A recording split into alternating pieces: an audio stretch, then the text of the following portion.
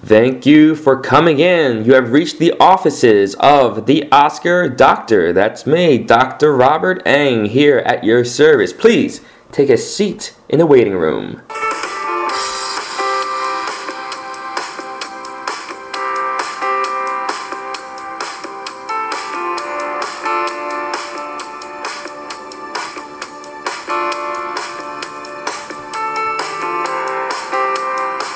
All right, thank you. Thank you for joining me.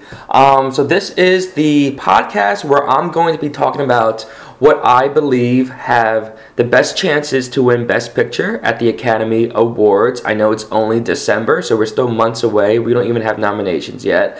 But I have been talking about which films I believe from 2017 has a very good chance at being nominated and also have a good chance of winning. But there's been some new research that I've just discovered that really might indicate and give us a better idea which films are going to win this year's Best Picture race. And I'm going to be focusing in today on the Rotten Tomatoes scores for Best Picture winners. Now, for those who are not familiar with this, let me give you some background information. Rotten Tomatoes is a website that compiles critics, like hundreds of critics' reviews, and they observe them and analyze the reviews basically to say whether or not the critic gave a favorable or an unfavorable review for a specific movie.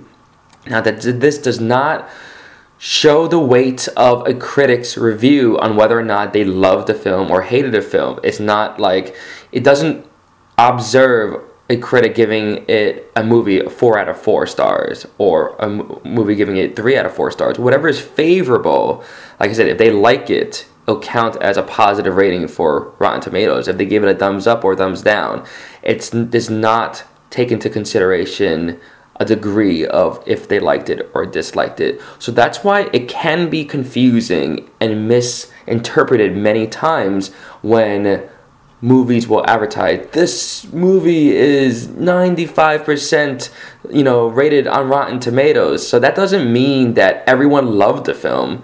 That could literally mean that 95% of the critics that are observed from or by the Rotten Tomatoes site, generally liked the film, but maybe no one loved it.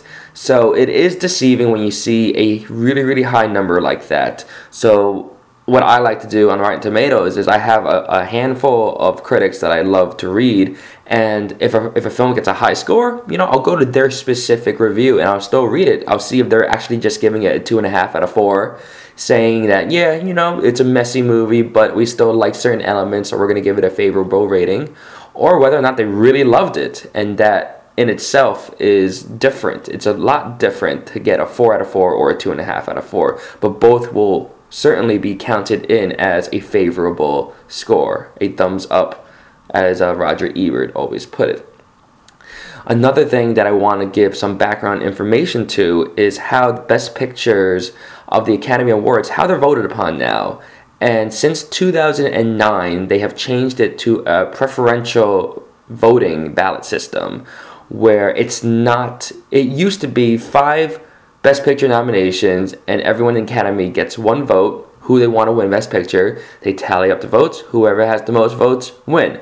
Very, very simple. They changed it because there's more nominations now, and they wanted to reward the film that was most liked among all of the Academy members. So that makes sense. But this preferential voting system is a little bit confusing. I'm going to try my best to explain it really briefly as I can. So say there are 10 Best Picture nominations for a singular year. Every single person in the Academy that wants to vote for Best Picture and they will rank their films 1 through 10. Number 1 will be, the film that they loved the most, or the film that they felt was the best film of the year. Then they'll go on to number 2, which was the second best film of the year, in their opinions, of course. And it goes all the way down to the last movie, the number 10, which is the film out of the 10 nominations they feel is the weakest. Of course, they don't have to fill it out all the way through 10. They could just fill out 2 films if they wanted to. They could just fill out 6 films if they wanted to. But whatever the case, they're ranking it from top as the best to the bottom as the worst.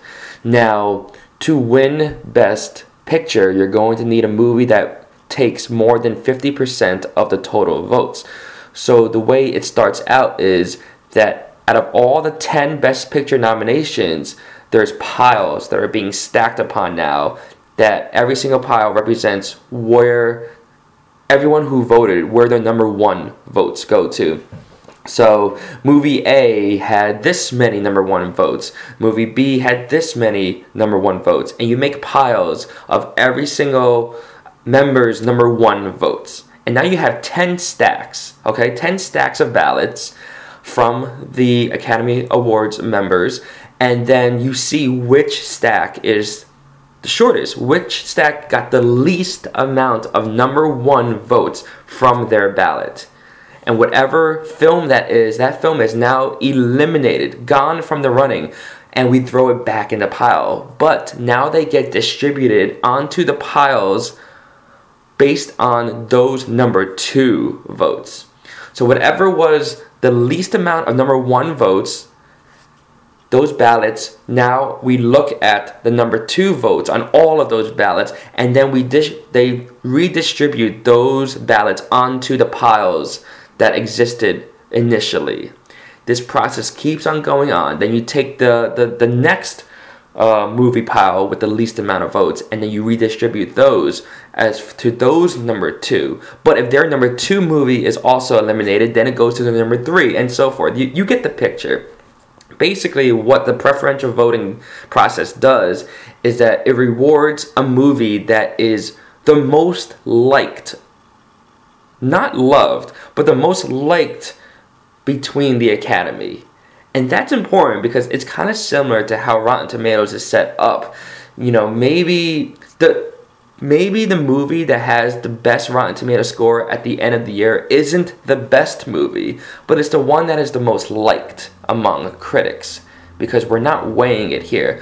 So Best Picture winners, maybe they go to a movie that is the most liked, because even though a movie might maybe not receive a lot of number 1 votes, but if it has almost everyone's number 2 and number 3 votes, it's going to almost certainly be redistributed a couple of times, and then it's going to overtake a film that maybe is polarizing and has the most number 1 votes, but also the most number 10 votes. I apologize if I lost you here, but this is just the way that this is the best way that I can, explain this process.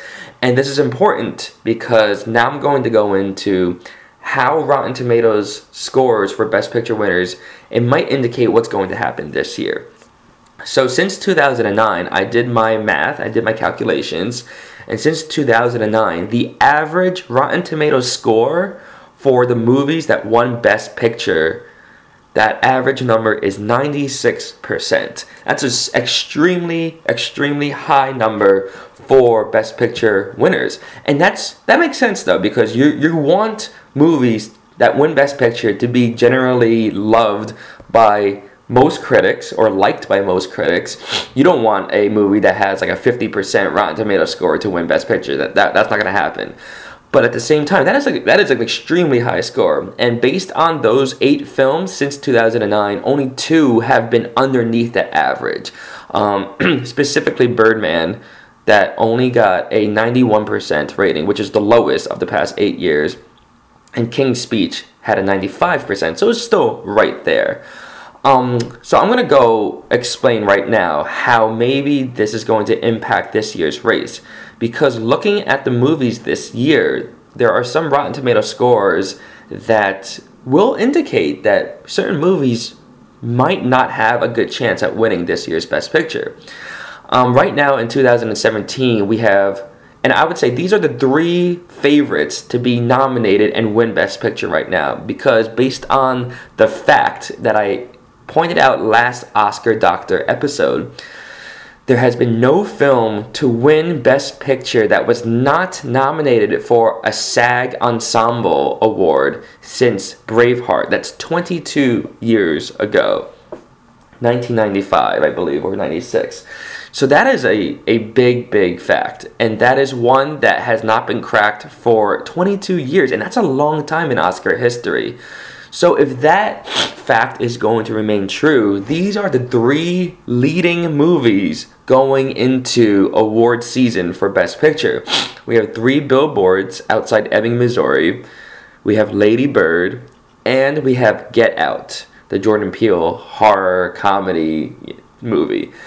Those are, in my opinion, the 3 leading films based on that statistic, that these are the only 3 films. There's 2 more films that got nominated for the SAG Ensemble, but those 2 films don't really have the caliber, the momentum going for it. It's Mudbound and it's The Big Sick. Those are 2 great films in my opinion, but they haven't received the attention throughout award circuit that I'm going to really be able to look at it seriously, to say these pictures have a really good chance at winning the big award on Academy night. So, 3 billboards, Lady Bird, Get Out. Those are the 3 films I'm going to be concentrating on. And I have to say that 3 billboards is at a 93% right now in Rotten Tomatoes. That is underneath the average since preferential voting started in 2009. And I believe that could really hurt it, because even though 3 billboards has a lot of aspects that make it for a great Academy Award Best Picture winner, it's polarizing enough that it's not. I believe it's going to receive a lot of number 1 votes, but it's also going to receive a lot of 8, 9, 10 votes. And so those are not going to help its cause a lot when those ballots be redistributed to different stacks. Now, the other 2 movies, Lady Bird and Get Out, 99% for both of those films. Very, very well liked. I think either of those 2 films have a very, very good chance at winning Best Picture this year. And I'm not even sure which one has a better chance. Lady Bird has been a smaller film, female director-writer Greta Gerwig, a young main protagonist of the film by Saoirse Ronan. They're all going to receive nominations, but does that really have what it takes to win Best Picture? Or is it going to be Get Out? And Get Out, if Get Out wins Best Picture, that will blow my mind, but it would make so much sense. Because of this SAG nomination, because of the state of the race and the state of our society right now, Get Out is very political, very satirical, very, very... It really tackles a lot of issues that are current today in a way that is done very cinematically. And so, if Get Out wins, I would applaud that win, and I would be so happy.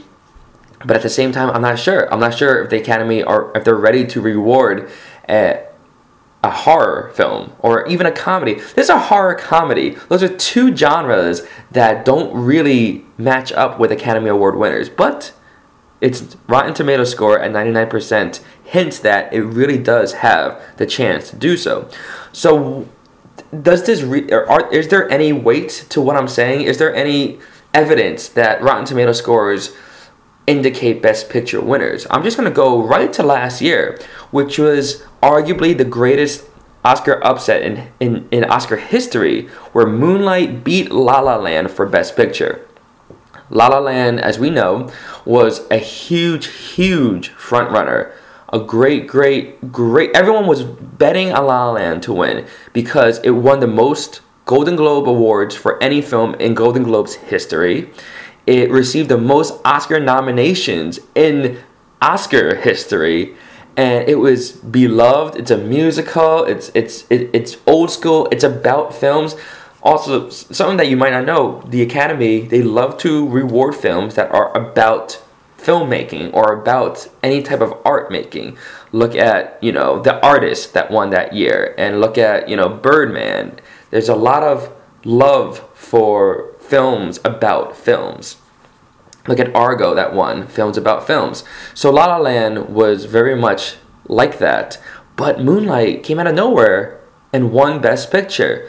Well, looking at the Rotten Tomatoes scores, it should have been obvious. Moonlight had a 98% Rotten Tomatoes score versus La La Land's 92%.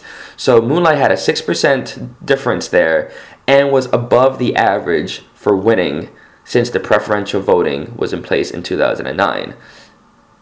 I mean, do I have to say more? Yes. Let's go in the year before that. We had a 3-movie race, and that's rare. It's usually 1 against 2. So right now in this year, I feel like it's going to be Lady Bird versus Get Out.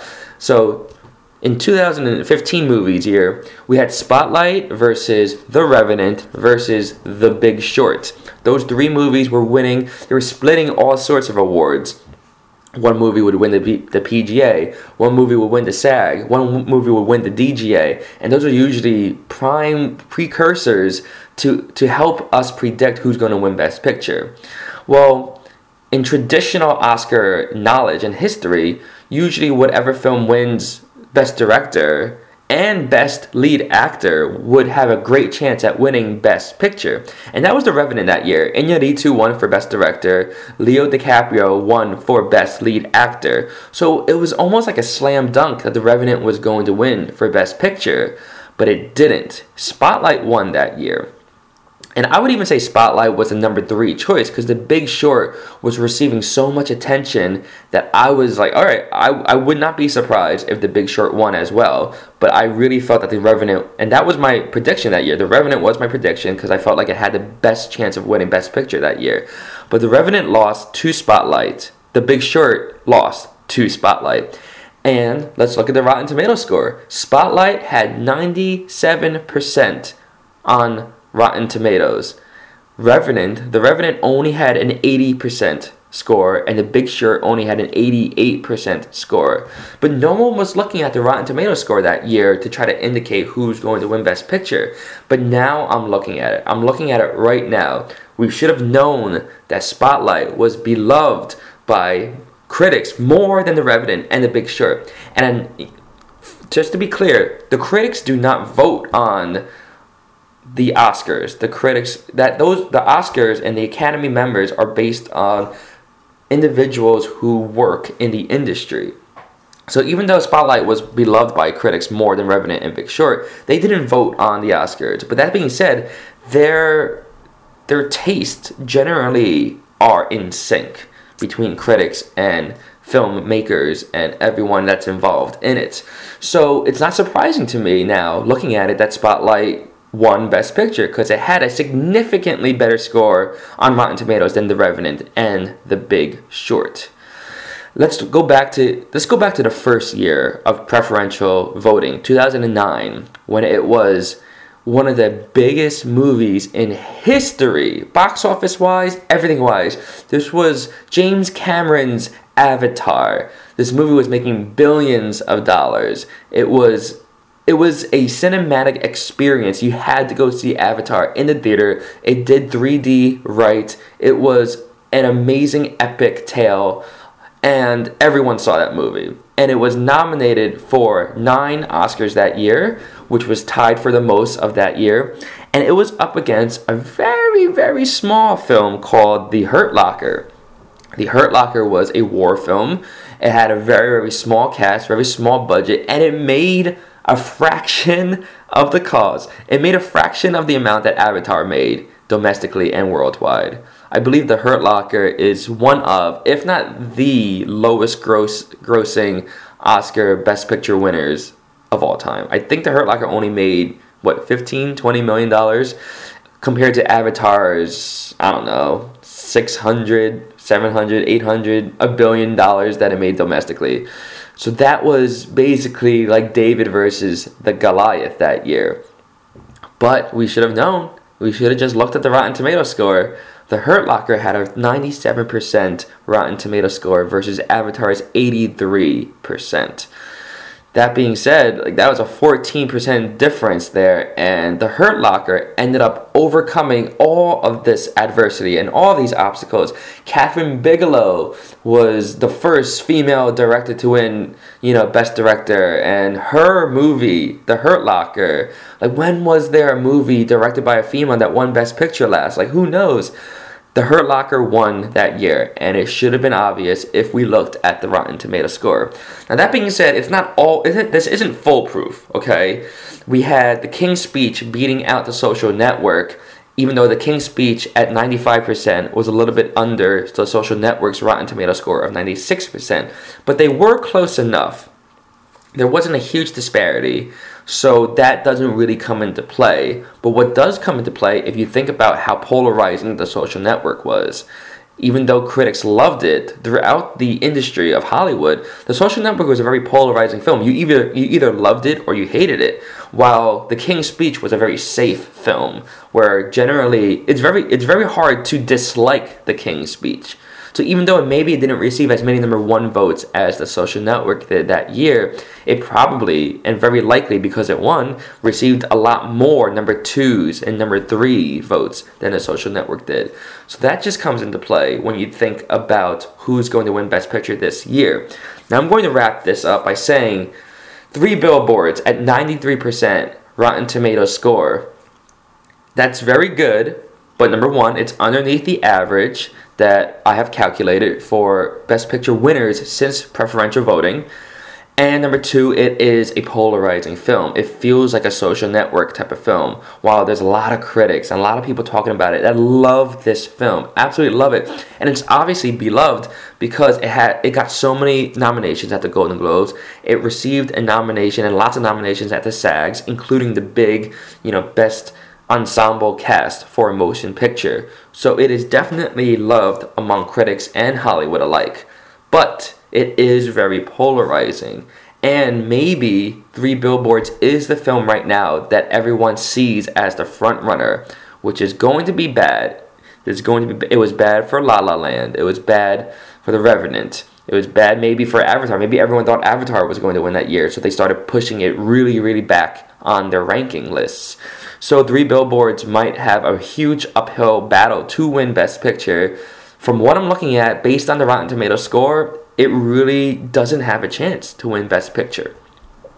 The two movies that really look like they have a big chance to win Best Picture are Lady Bird and Get Out. They both have 99%, which is 6% difference compared to Three Billboards Outside Ebbing, Missouri. The 6% difference is the exact same number as Moonlight had over La La Land. So I'm going to say 6% is a good enough number, a good enough difference for Lady Bird and Get Out to be considered the front runners in my eyes, at least right now.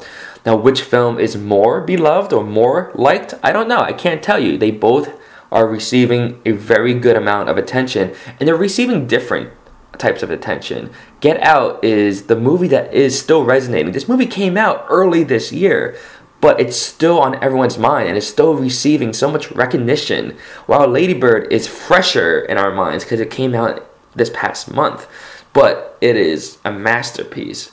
So, do any other films really have a chance? In my opinion, right now, no.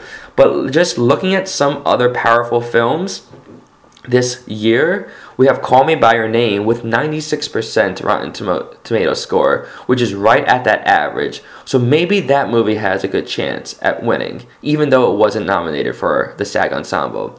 Does Dunkirk have a chance? That was a big movie coming from the summer. Christopher Nolan's, World War II masterpiece.